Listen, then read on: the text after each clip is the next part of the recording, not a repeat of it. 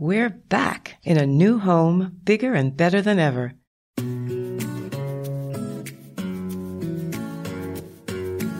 Hello, and welcome to Ground Control Parenting, a podcast I created for parents raising Black children. I'm your host, Carol Sutton Lewis, and this season I'll be talking with parenting experts, people in my parenting community, and many incredible parents about both the job and the joy of parenting. I'm so excited to share that my new season, starting July 6th, will be on the iHeart Seneca Women Podcast Network. I started this podcast 2 years ago with the mission of bringing tips, advice, and tools to parents and caregivers raising Black children. And now, thanks to your interest, dedication, support, and reviews, we are an award-winning podcast about to move to a much bigger platform, giving this Ground Control Parenting Village lots of room to grow. If you're wondering what this changes, aside from having more support to reach out and share with you, well, you'll see more episodes this season. There will be relaunches of some favorite archived episodes with updates from those guests and tons of new episodes featuring people I know you will love to hear from. Other than that, you can expect the same host, same vibe, conversations full of parenting insights which we can relate to, learn from, and be inspired by. My new season's main theme will be parent wellness. We've been through a lot, and we are still going through it. As we concentrate on keeping our families safe and physically and mentally healthy, it is so important that we make sure we're taking care of ourselves as well. I'm thrilled to say that my first guest of the season is former Atlanta Mayor Keisha Lance Bottoms. I spoke with Keisha about how she focused on her own wellness in her decision not to run for a second term as mayor, despite all the positive political winds blowing her in that direction.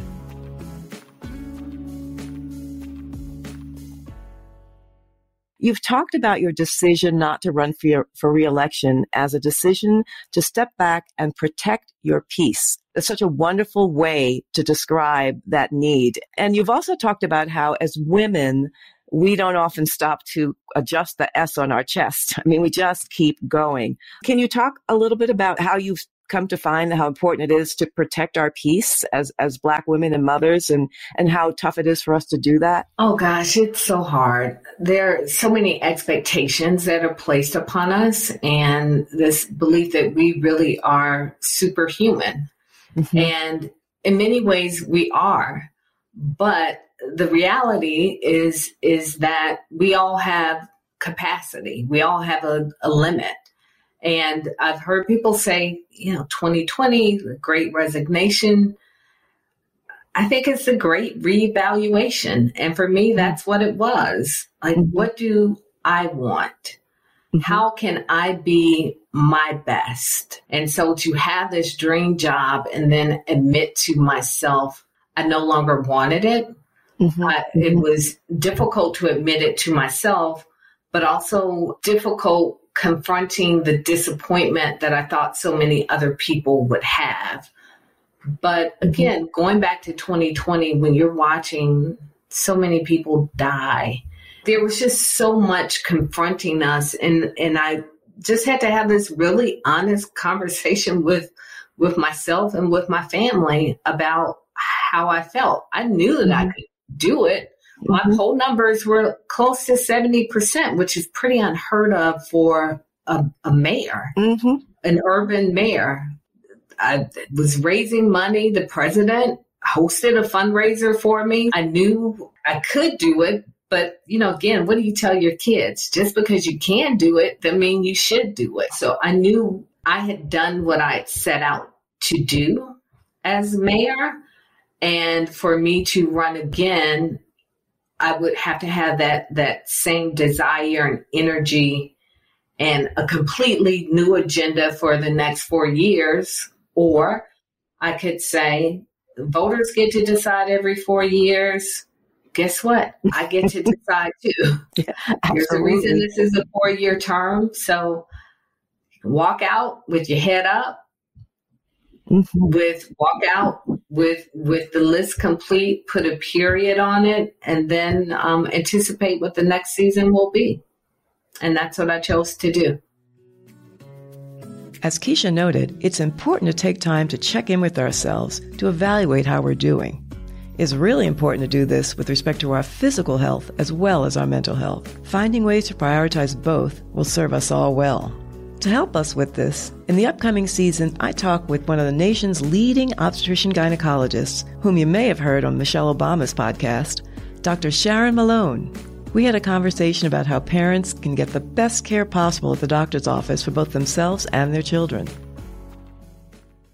So one of the things that stop a lot of us from going to the doctor, aside from not having a lot of time, making the time to do it, is the way that we feel unprepared for the visit. Are there any ways that we can kind of take some of that edge off going to see a doctor, particularly if it's not for some scary thing we're worried about? Are there any kind of standard questions we should be asking? Is there information we should be coming away with from our doctor's visits that just will empower us to feel like we're doing something more for our health?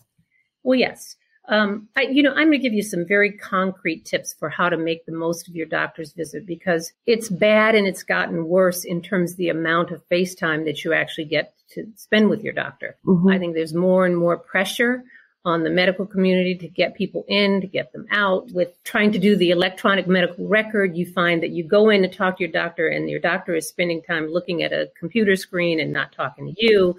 So there are things that you say, if I have limited amount of time with my doctor, how am I going to be efficient with that time? And the first thing is and this is just for a wellness visit, not for a problem, mm-hmm. Be prepared. And by that, I say, that most doctors' offices, have websites where you can go to. And if there's paperwork that needs to be filled out, fill out your paperwork ahead of time. And it gives you an opportunity while you're at home to think about the things that you forget when you've got 5 minutes to fill out a form in a doctor's office. You'd be surprised. So you're talking to someone and they'll go, yeah, I did have that surgery. And you're like, you go in to do a pap smear and there's no cervix, and you're like, well, what happened here? Oh, I had a hysterectomy. I didn't tell you that, So if you take that time offline, do all your paperwork, gather up all the information that you possibly can, and have that done ahead of time, then everybody's ready to go. You're not, starting from a deficit. I want to really go deeper into what parenting looks like and what it takes these days. I asked the powerhouse activist and author Jodi Patterson to join me in conversation this season about finding the joy in parenting when our realities in life can make it hard to find. A lot of parents I know are not joyful these days. Mm-hmm. And I would imagine that is not just true to this time, but that there have been all throughout time where parents have not experienced joy throughout the process of parenting. But I want to look at that. I want to talk about mothering, because it's what I know best, mm-hmm. As a mother of 5, mm-hmm. And also being raised by great mothers. A lot of this conversation I codify into mothering. Mm-hmm. And so I think that if we look at what mothering has represented and the definition of the current definition of mothering, I think a lot of people would not find joy in it. Mm. The current definition of mothering is task mastering during the day, mm-hmm. Assisting others without recognition throughout the day, being the computer system for all of these people and their activities, right? Mm-hmm. Having all the answers to best friends and schedules and doctors and school applications. And so those things are important, but those logistics are not, to me, fundamentally what mothering is. It's just what the adults collectively do. Mm-hmm. But if I want to redefine mothering, and I think we'll find a lot more joy in that process once we redefine it as leadership. Mm. And for me, when you talk about mothering, you're talking about the intentional building of people. And so I think it is time to start redefining mothering. In that sense, we will redefine parenting. And in that sense, we will find joy in a process that has been totally bastardized, I think. Mm-hmm. I know we're going off topic, but like when I was thinking of Pinnell, I actually had to, when I had to figure out how to raise my son who was transgender, I actually had to stop a lot of the task mastering I was doing as a mom. I didn't have time to do all of it. So one day I literally, this is funny, I literally pretended I could not cook anymore. I couldn't do it. I was overwhelmed. I didn't know. And guess what? Dad started cooking. every day. He's never stopped. The father of Pernell is now a devoted chef and cooks lots of meals and has gone into his African heritage and, build delicious meals. But I had to stop doing some of the task mastering so that I could puzzle out the deeper meaning of what Pernell was trying to teach me. And so when you ask about joy, I think who would be joyful to have the job of what we've just said is mothering? Like, it's just not a joy. It is sometimes I feel like it's the bottom of the bottom, but that is not the true meaning of mothering. The true meaning is something that is powerful and it is joyful. And I hope that we get a chance to experience it as people. Not only is it rewarding to the society, true mothering, but to the individual who is mothering. As we have in all seasons, we talk about how we were parented and how that impacts our parenting. As we embark upon our own parenting journeys, the ways in which we were parented creep into our psyche and even our actions. For better or for worse, how we were raised impacts our individual approaches to parenting. I was able to sit down with the fabulous award-winning actress Lorraine Toussaint, who's a parenting blogger herself. She walked me through her tough journey as a young child in Trinidad, whose mom worked as a caregiver in the United States. I saw my early childhood as being a small animal, earning the right to be human. I certainly had none of the rights or the privileges that I've given to my daughter. I certainly wasn't seen as having civil rights, human rights, any rights, in fact. No, not at all. I grew up under the British system. And in a sort of a very traditional middle class Caribbean way, which meant children were seen and not heard. You did as you were told. You didn't interrupt. You didn't have even your own thoughts. You didn't have rights, really. Lorraine talks about her determination once she had a child to create a new model of mothering.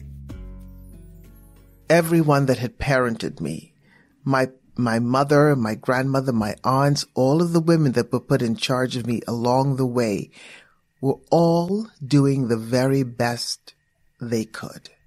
If they knew better, they would have done better. That's my job, to figure that out, heal that, let that go, and celebrate the parenting that I did have, which was extraordinary. The good, the bad, and the ugly. All of it were integral parts of the human being that I am now. See, that last few sentences is exactly why I so love talking to you about this, because it's exactly right.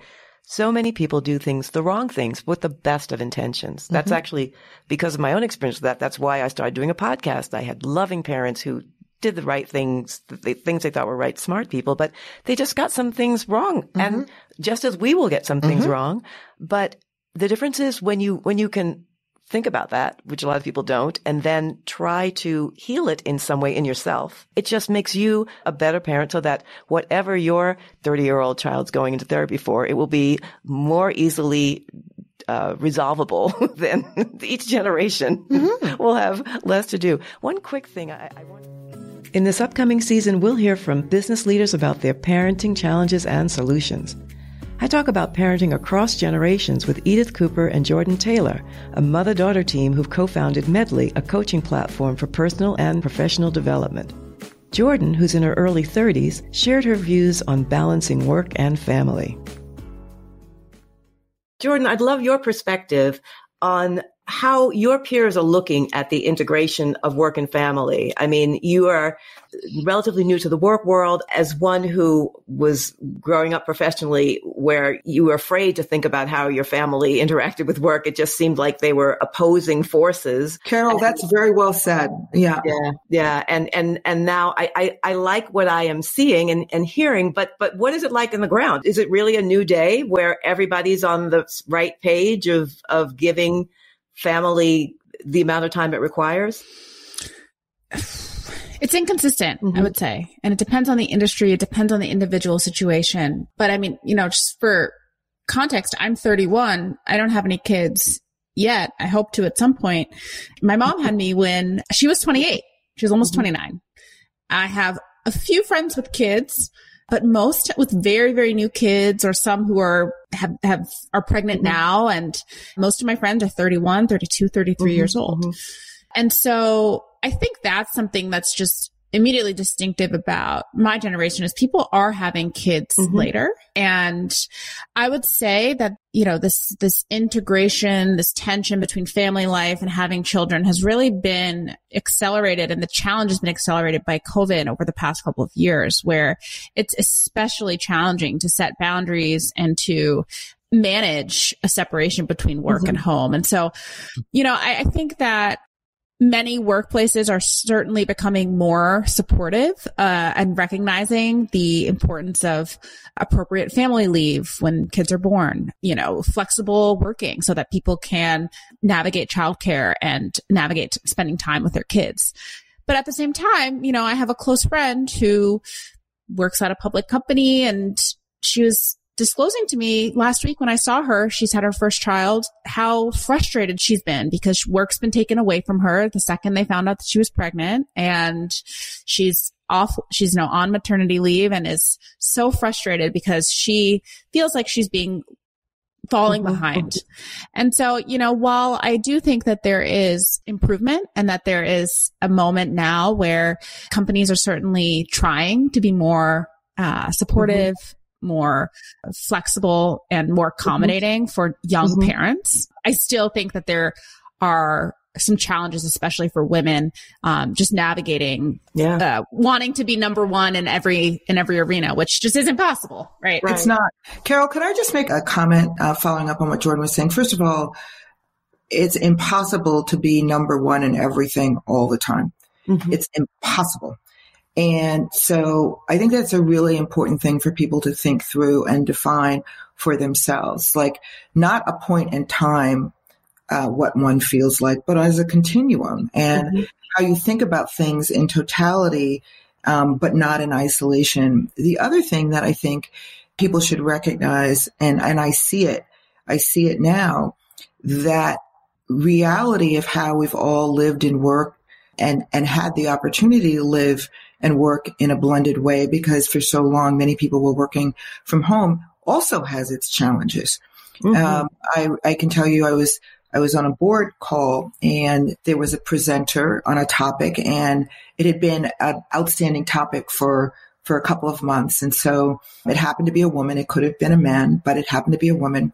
And she began her presentation, and bursting through the door was her 6-year-old who had been locked in for COVID, and had the first return to school in months, and was so excited.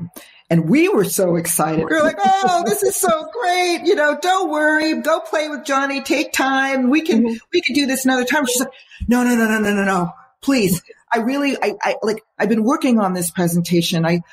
Just give me a minute. And in that moment, I realized that, she wanted and needed to prioritize this presentation, and doing a reschedule for her would have been very disappointing for her.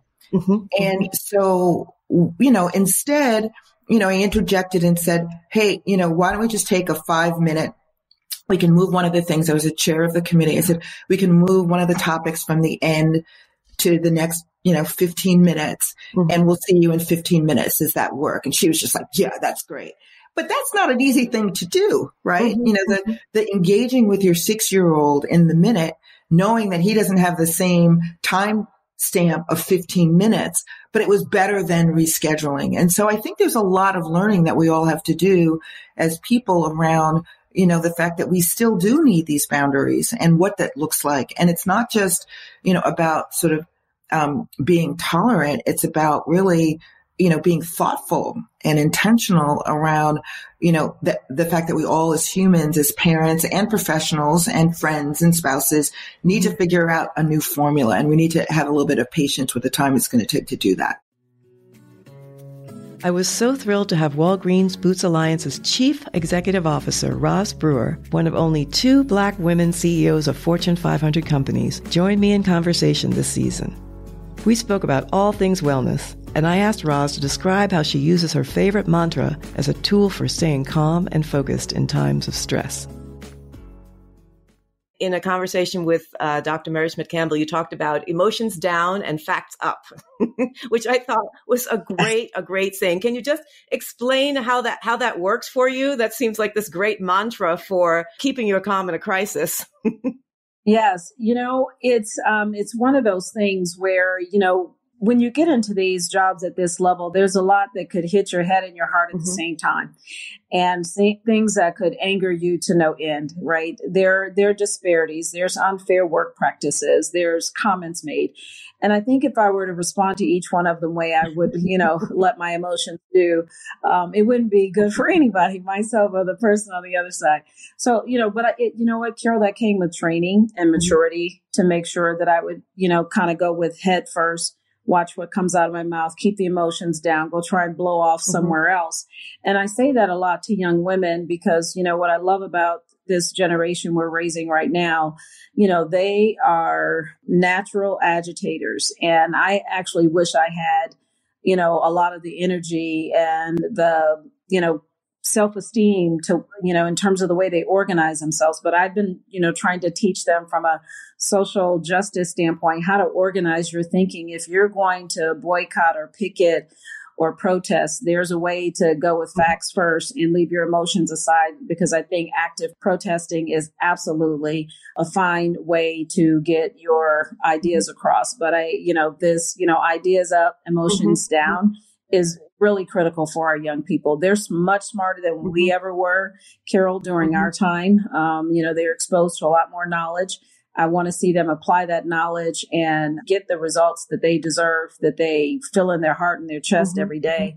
But they've got to bring facts up and emotions down. That is so great. And when I saw that, I actually thought it was a great mantra for parents as well, because often when you're approaching a problem with your child, if you can keep your emotions down and get the facts first, and as you said, blow off somewhere else, you can actually get to a better answer pretty quickly. Exactly. It does play well with parenting. And I think that's where, I probably learned that skill more than anything is, dealing with crisis with the kids and with their schools and things like that. You want to be heard. And sometimes when the emotion's high, the kids aren't listening, they shut down, fear rises, and they're not listening. And so to get people to listen, you have to engage and calm down. And people will listen and you'll get the results. All of my guests have so much wisdom to share and do so candidly, vulnerably, and with a really healthy dose of humor. I'm really looking forward to sharing these conversations with you, as I know you'll learn so much more, not only about each guest, but about the ways in which we can all be the best parents possible while evolving ourselves as individuals. There are even more guests you'll be thrilled to hear from when you join us on our new season, launching on July 6th in our new home, the iHeart Seneca Women Podcast Network. Be sure to tune into new episodes of my weekly podcast starting July 6th. I can't wait for you to hear them. Until then, take care, and thank you so much for listening.